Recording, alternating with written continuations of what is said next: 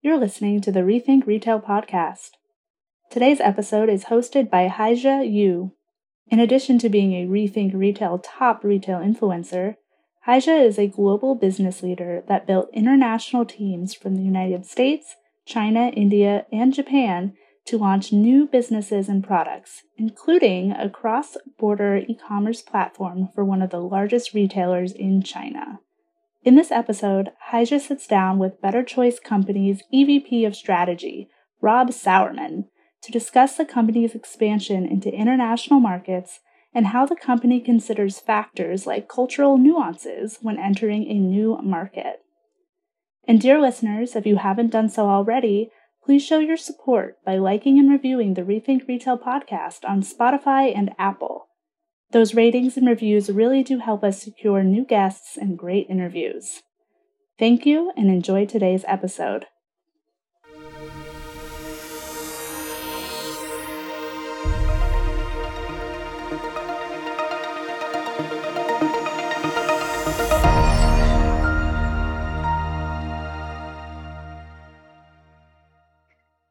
Hello, and welcome back to another episode of the Rethink Retail podcast. I'm Haixia Yu, and today I'm speaking with my guest, Rob Sauerman. Rob is the Executive VP of Strategy at Better Choice Company, a rapidly growing pet health and wellness company that owns premium brands like Halo and TrueDog. Rob is responsible for managing all international sales and distributor relationships and strategically oversees mergers and acquisitions, company partnerships, investor relations, special projects, and human resources. Prior to joining Better Choice Company, Rob worked at Pegasus Capital Advisors. Mr. Sauerman previously served on the boards of Organics Recycling and National Strategies, and currently serves on the board of SGV International. Thank you for joining the show today, Rob. Thanks for having me, Haixia. Great, absolutely. You have a lot on your shoulders at Better Choice. Can you kick us off high level by telling us a little bit more about Better Choice, your products, and brand identity?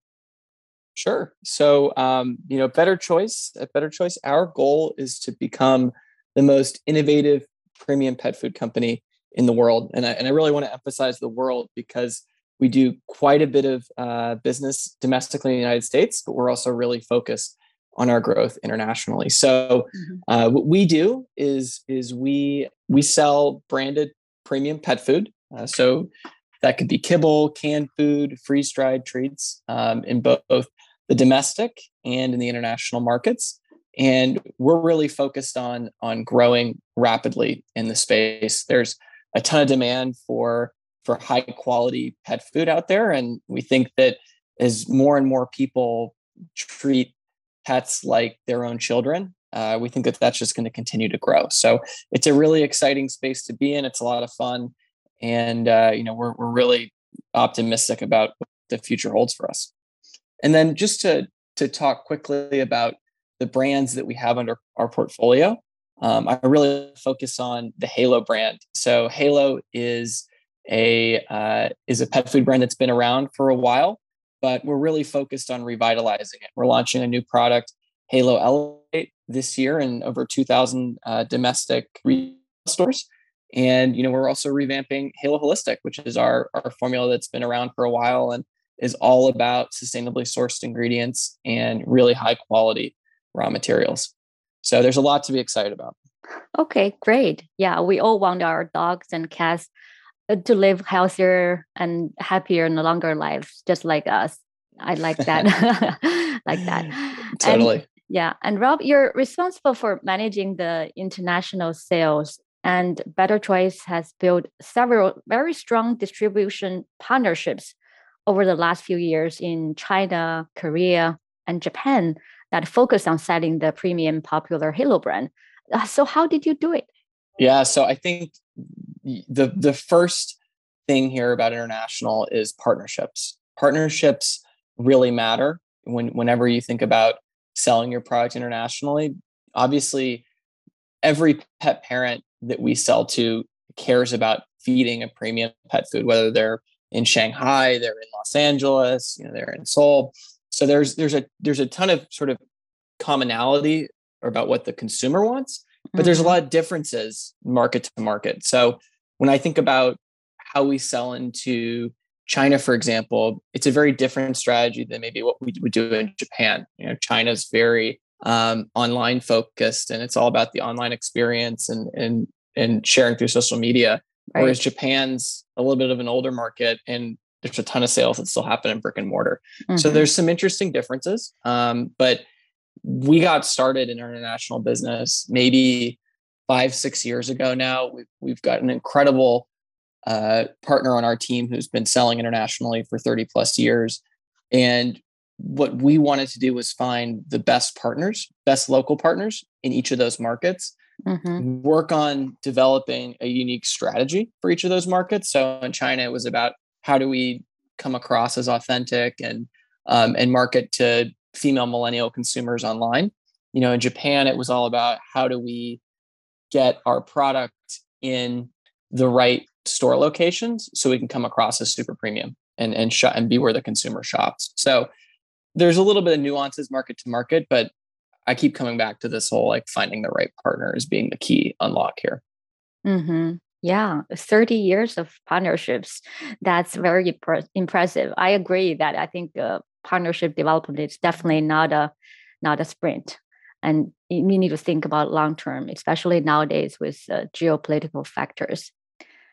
And definitely. Just to clarify, I'll just stop right there. It's we've been selling internationally for 5 years. It's a 30-year-old brand, but we did move internationally in the last 5. Just so you know from an edit perspective. Oh, okay, that's great. Yeah. Okay, yeah. Sorry about that. That's still great. Okay, yeah. Talking about international markets, how do you recognize a new market opportunity, and what kind of data are you looking for to guide the new market entry? So what I would say is, the first thing that we're looking for is, is there a demand for the same product that we manufacture in the United States? So what we don't want to do is to create a bunch of product lines that are specific for individual markets, because we don't pick up economies of scale in our manufacturing and our branding, anything that we're doing in the United States. So what we want to find markets where there's intrinsic demand for our US manufactured product. Then we also want to look at markets where there's a high level of pet ownership or a growing level of pet ownership, and there's a lot of interest in feeding premium ingredients. So I'll give you a good example in contrasting the opportunity between China and in Europe, for example. When you think about growth in China, there's pets are rapidly sort of becoming part of the public consciousness. The pet ownership in China has doubled in the last 5 years. The category is growing at 30% annually. There's a ton of interest in feeding premium food, but there's also not a history of pet ownership sort of historically. There's not brands that have been there forever and are entrenched and are known as the highest quality. So there's a lot of market opportunity, which is kind of the perfect environment to be in. But then when you think about Europe, where we don't sell today, people have the same love for their pets in Europe, but there's much more of an established infrastructure around European pet brands, right? If they're living in Germany, they'd just as rather buy a European manufactured pet food brand as opposed to paying that extra dollar to get something from the United States. So we think there's a little bit less of an opportunity there. Whereas in China, people are paying a premium because they know it's such a high quality product. So I think that's an important part of our market strategy. A great example to what we see in Asia is Latin America really being, I think, an area of growth for us, where there's a similar dynamic of, hey, the best products are made in the United States. That's what I want to feed. So I'm going to go out and seek out that brand. Great. I think overall, like, you're looking at the consumer behaviors to drive your new market entry. And then to follow up on that is, one of my favorite things about 2022 is that we are finally getting back to live person events. And one event Rethink Retail is especially looking forward to this year is Shop Talk Europe. Taking place June 6th through 8th at Excel London, Shop Talk Europe is the new home for Europe's retail and grocery changemakers. The event is expected to see over 2,500 decision makers from leading retailers and brands. You'll also see startups, tech firms, investors, media like Rethink Retail, and analysts from around the world. Yes, we are all coming together to learn, network, collaborate, and evolve. The event will host more than 200 industry speakers, and if that wasn't enough to keep you busy, more than 250 companies will be showcasing the latest trends and innovations that are transforming the global retail sector. Qualifying retailers and brands can attend Shop Talk Europe for free and receive up to a £500 travel reimbursement through Shop Talk's world-renowned hosted meeting program. For more information, to see the lineup, or to register your company, shoptalkeurope.com is the place to visit. Again, that is shoptalkeurope.com. To be more specific, it can be very incredibly difficult to understand the nuances of the new market customers and their day-to-day habits. So what steps exactly has Better Choice Company taken to get to know its customers in different regions? And then what have you learned? Yeah. So I think the most important thing is whenever you start out and look at a new international market, is to not assume that you know what the consumer wants, what their purchasing habits are, and that it's going to be exactly the same as the United States.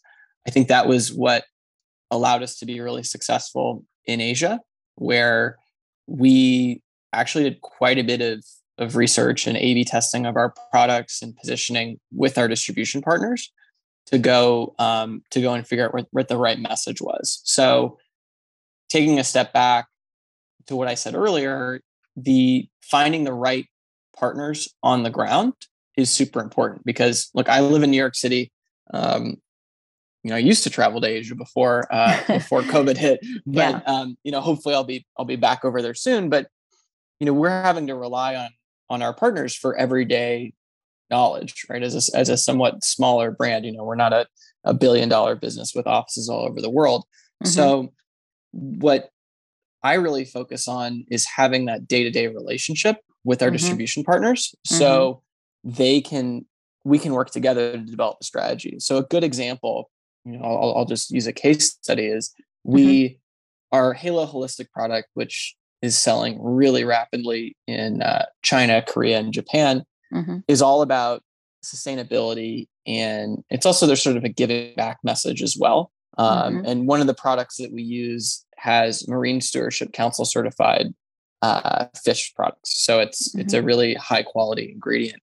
And what we did was we worked with our local partners to do and sponsor a reef cleanup in Shenzhen, where we had a bunch of local folks that either worked with the Halo brand or kind of folks that they knew to go and do sort of a brand sponsored reef cleanup. And that was something that I think not a lot of brands are doing, particularly not a lot of Western brands. Right. And it generated a tremendous amount of exposure on social media. And it's very consistent with what we do in the United States. So there's a brand continuity, and there's sort of just a market opportunity to do something different too. So I'm just curious, did the partner in China come up with this marketing idea? They did. So that was something where, we gave them brand guidelines, and, they thought, hey, wouldn't it be cool if we could bring this to life with a campaign like this? And, what's great is they're our distributor, but they're also sort of our marketing arm in country as well. So, it's allowed our brand to feel much more authentic, as opposed to a bunch of Americans trying to figure out what the average Chinese millennial woman wants to see on social media. Right. So the learning and living local parts a lot of them are on the local partnerships. Exactly. Yeah, right. So then how do you evaluate the partnerships then? I believe that there are a lot of distributors out there in different countries. I'm familiar with China, Korea, Japan as well. Like how do you evaluate them? Yeah, I think that's a great question. What obviously there's a reputational element that comes with that. I think for us to get to a place where we're even willing to commit to that level of spend on a program like that, there was quite a bit of test and learn execution stuff, that we had done over the years. We're very sophisticated internally as to what ROI metrics look like on online platforms and online campaigns. So, we have a team that really understands how, what metrics sort of drive success. And, we can evaluate our partners on those metrics. While, we might not be the only hand in creating content, I think there's an area of opportunity there for folks to kind of fall in line with our own metrics that we're setting. I'll give you a good example of a campaign actually that we did that really resonated in Asia that we had actually developed in the United States, which was a campaign around, healthy digestion and the proof being in the poop. It was actually even more successful in Asia than it was in the United States, which is where the campaign was originally supposed to be. So I think it's all about just being totally open and transparent and wanting to work together with your partners, right? And feeling like they're part of your company almost. Right. Yeah, I agree with you. Like trust is one of probably the most important qualities in terms of the partnership development. And then you'll be surprised like how creative the other part is willing to participate. Yeah. Totally. Yeah. So then did you involve celebrities, KOLs for your marketing campaigns overseas? We did. So we partnered with a male fashion model in China and sort of in our Asian markets.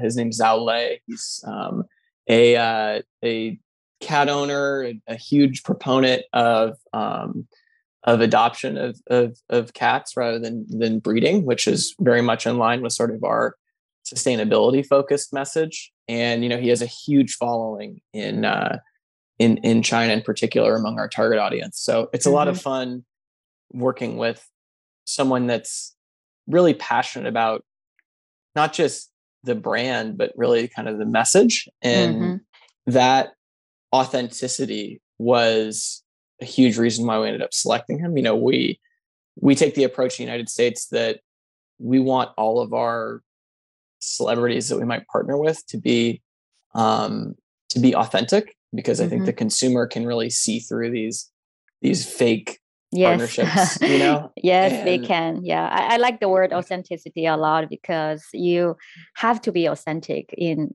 the modern market. And nowadays the consumers are very smart and picky, and then they wanted to be part of the great brand story that's authentic, that's relatable to their own identity or like their own brands, their own lifestyles. Yeah. 100%. And, there's a great example I remember, and not to call out a specific campaign, but I was flying through the Dubai airport connecting somewhere, and there's this ad I kept seeing, which was Bradley Cooper smiling and eating Haagen-Dazs. And I was like, this is who is this for? Who is this ad for in the Dubai airport? So we're trying to not take that strategy, right? Right. So yeah. Okay. I agree. Yeah. I like how you're approaching this international growth. Very impressive growth internationally, and a very impressive strategy as well. So then how has Better Choice Companies, this Halo brand, been able to establish the homogeneous brand image and across the globe? Yeah. So I think it always starts with the product and, delivering the best ingredients for pets. And that can take the form of, a lot of different product attributes. In last year we were call it around $50 million of revenue. Our goal is to grow really rapidly and be north of 100 million gross sales by 2023. So there's a lot of that homogenous brand identity is super important as you think about growing. And when I think about our offering under Halo, so we're launching Halo Elevate, which is designed for pet parents to have natural ingredients that they know and trust with sort of science-backed results. So, high levels of nutrition, high levels of supplement, sort of nutrients in the pet food. And, that I think just links throughout everything that we do, whether it's in the United States or in Asia or Latin America or Australia, is just having the best quality pet food for your pets. And then I think the brand identity where that plays in is, again, goes back to that authenticity. So I think that's actually a pretty good word to use to link through everything that we do in each market, because we're going to tell, like, the whole story of Halo Elevate is we're going to tell you exactly what's in our pet food. What's on the front of the bag is what you get. It's a very clear message. We're not trying to, have hide ingredients or anything like that. And then, and the same is true on our holistic product, which is all about, again, sort of that ingredient traceability, sustainability, high quality proteins. So the authenticity where that plays into on the marketing side is authentically talking about what it's like to be a pet parent. And, we're really excited to talk about the joys and the challenges of being a pet parent every day, and how there's, it's not just an image of like a golden retriever running across a lawn, catching a Frisbee, that's probably not what you do every day with your dog. It's more about all those amazing sort of day-to-day moments that you see with your pet. And so we really want to make that come to life. And, I think that will play through in each of our international markets, in terms of how we market. It might take different forms, but again, it's all about being sort of that authentic, great food for your pets. Yeah, they're just following up on that. I think customers in different regions may relate to your brand story in a different way. Then do you offer customized products in different regions? So what I would say is I hear what I agree with you. One thing that is nice is that, dogs and cats don't really know if they're, living in the United States or if they're living in China or they're living in Australia. So, there's not a huge, there's not as big of a variability in terms of product offering, if you will. Sure, I think there's some examples of different SKUs performing better in certain markets, but I think there's a little bit there's a little bit, we have an advantage where we can sell pretty similar products across different markets. That's great. That's great. Yeah. What I would say though is it probably it's more about the form of the product than anything else and who we're marketing to. Like in Asia, for example, there's the cat market. The premium cat market is actually a little bit bigger than the premium dog market. Whereas in the United States, the premium dog market is a lot bigger than the premium cat market. So there's some nuances there, but all in all, it's we're serving the same dog or cat the same meal. Right. Yeah, that's interesting. Yeah, I think I agree. I think it's probably the form factor of the packaging for the owners, pet owners. It's more important than the variety of the product itself. Yeah, great. Exactly. Great. So, to wrap up the conversation, I think I have to ask this: the pandemic. So, how does the pandemic change the pet food market landscape, and what are the trends you're seeing? Yeah, so I would say that the pandemic it's been a super interesting. Had a super interesting impact on our business. I would say there's been some positives that have positive developments as a result of people staying at home more, spending more time with their pets. I think it's accelerated sort of the trends around the humanization of pet food of pets, because the more time you spend with your dog, the more you probably want to feed it treats and you want to, treat it like your kid. So I think that's a natural outcome. I would say on sort of some of the challenges, like everyone else, we're selling a durable consumer good that, flows through global supply chains. We've been lucky because we're actually an exporter out of the United States into our international markets. So we haven't had as much challenges getting product out of the country as maybe some other folks have had getting in. So we've stayed in stock on a lot of our products, which has been great.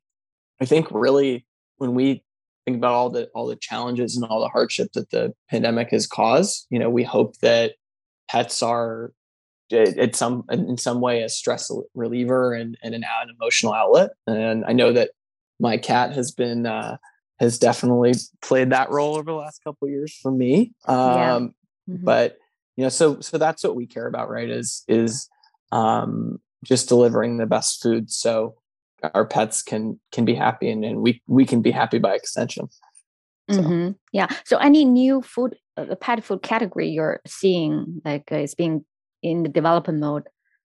I think what I would say on the innovation side is the freeze-dried space is growing really quickly. We have the new line I was talking about, Halo Elevate, is actually a freeze-dried coated kibble.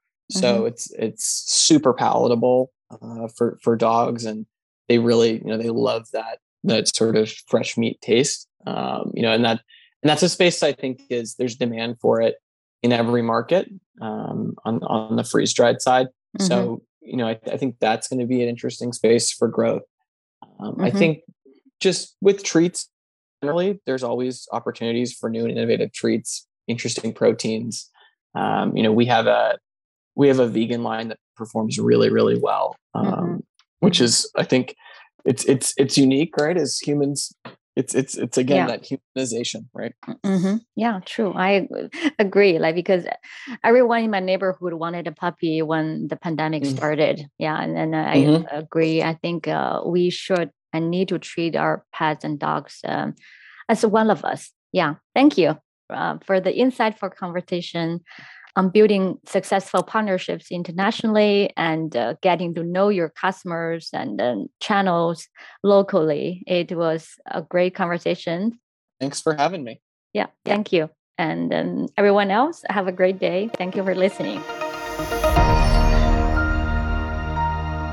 Thank you for listening to the Rethink Retail podcast. That's this week's Retail Rundown. Don't forget to join us next week for another episode. And if you're interested in being a guest on the show, apply at rethink.industries/podcast guest. That's rethink.industries/podcast guest. Follow us on Twitter at rethink_retail and show some love by subscribing, reviewing on iTunes podcast app. Until next time.